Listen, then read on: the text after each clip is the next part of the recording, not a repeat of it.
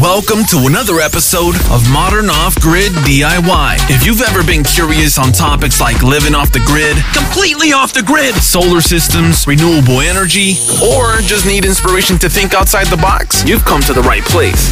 This is Modern Off-Grid DIY.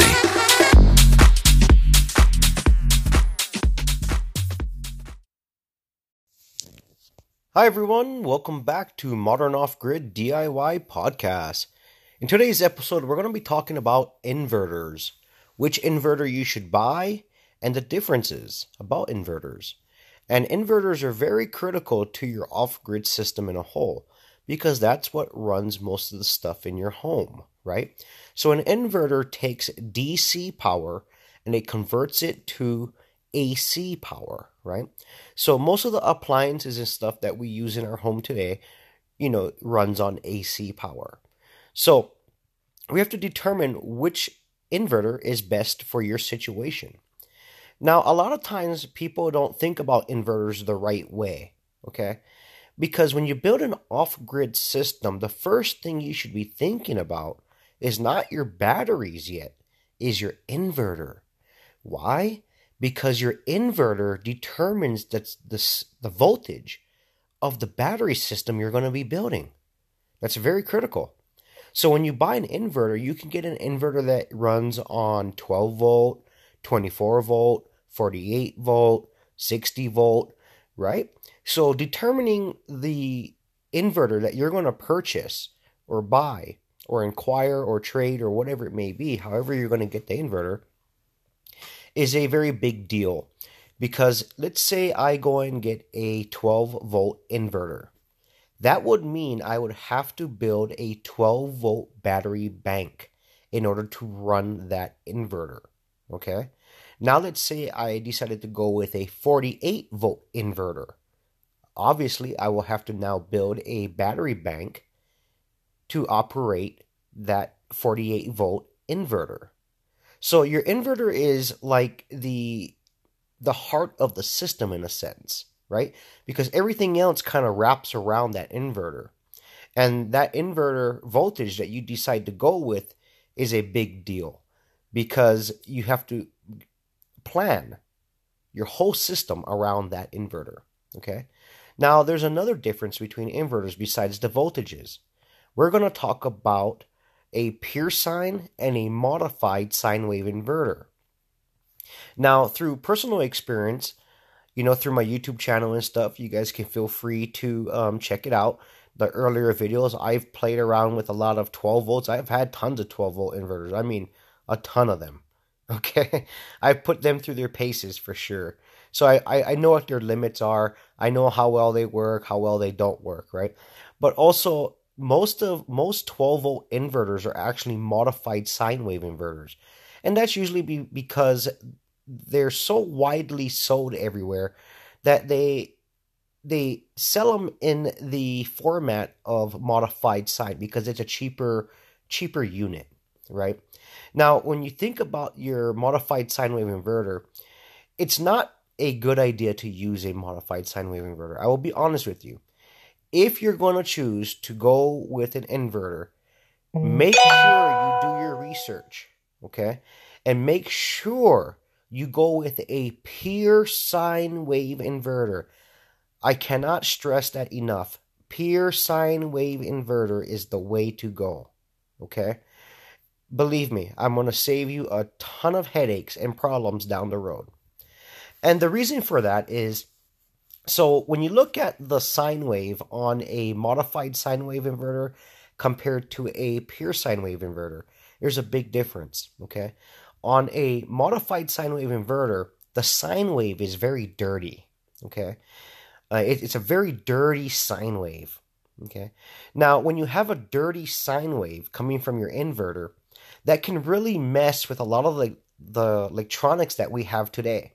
Like, say, for instance, your TV, your router, your refrigerator. Most modern appliances or items that we run nowadays really require a pure sine wave inverter, okay? Because what's going to happen is if you run a modified sine wave inverter, it may run it for a little while, But what's going to happen is you're going to end up burning out that appliance that's connected to that modified sine wave inverter because of that dirty sine wave. Okay. Now, if you were going with a pure sine wave inverter, the way I like to refer to it is a pure sine wave inverter is basically emulating basically what your grid is. So let's say you're connected to the grid and you plug something in, right? That sine wave that's coming out of that plug from your power company is more of a pure sine wave. Okay, it's not a dirty wave. It's not a modified sine wave, right? So you got to think about it in those terms, right?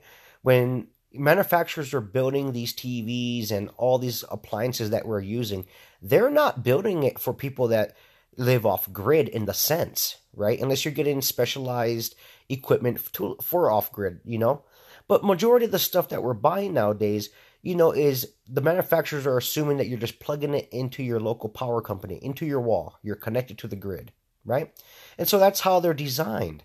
So if we take something that's designed to run on that and we throw it on a modified sine wave inverter, we're going to have problems. And I can tell you firsthand, modified sine wave inverters destroy, and let me repeat this, will destroy your appliances.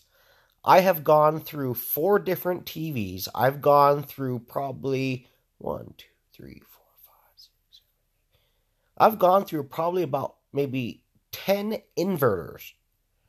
Okay? Because what happens is the modified sine wave inverter doesn't last long. Okay? So that's another thing I should point out. Because they're more cheaply made, right? Because they're cheaper components. And that's why it's a really widely used inverter, right?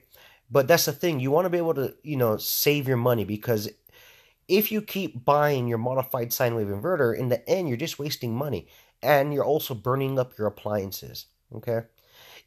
I'll give you an example. So I have dimmer switches in my home. Back when I had my modified sine wave inverter running, not only was it burning out my light switches, like they were actually like heating up, like burning and melting, because it was not made to run on a modified sine wave inverter, right? I also had battery chargers for like my drill guns and stuff. I've gone through 4 or 5 battery chargers. In fact, when this was happening, when I was on a modified sine wave inverter, I burnt up a lot of things. So I went down and I bought a new battery charger for my drill gun, and I plugged it in, and within an hour, it got burnt up, the new one. So it is very critical to understand the differences. So if you have the choice and you can afford it, I would highly suggest you lean towards a pure sine wave inverter. It'll save you in the long run. They last longer, and your equipment that you're running on that inverter will last longer. Okay? Now, the other thing that you should also think about is the voltage that you're going to run your system at, right? Because like I said, it comes in 12 volt, 24 volt, 48 volt, and 60 volt. So, really do some planning when you get ready to set up a system. And you're going to build that around your inverter, okay? Charge controllers, solar panels, and all this other stuff can be tapered and can be changed and be modified in order to work with almost any battery system, right? So that's very versatile. But when it comes to your inverter, it's not very versatile.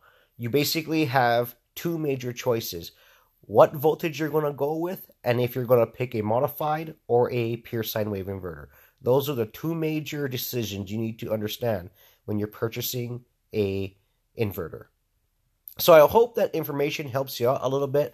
I'd hate to see someone go and buy a modified sine wave inverter, and you hook it up, and then the next thing you know, you have TVs burning out, your lights are burning out. You're just going through a lot of problems, right?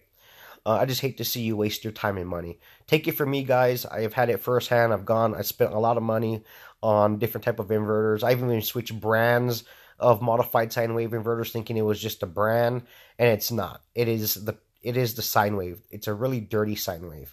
So anyway, guys, good luck, and stay tuned for the next episode. Go listen, download, and subscribe to the Modern Off-Grid DIY Podcast, available today on iTunes, Apple Podcasts, Google Play, Spotify, and YouTube. Modern Off-Grid DIY, inspiring others to think outside the box. Support the podcast today. It's also available on anchor.fm/freeyourmind, and there's already a ton of episodes for you to binge listen to and learn how to live off the grid in these modern times and do it yourself. Once again, it's titled Modern Off-Grid DIY. It's also available on Podbean, Stitcher, Breaker.audio, and Overcast.fm. Make sure you subscribe to stay up to date on new releases. Modern Off-Grid DIY. Go listen, download, and subscribe today.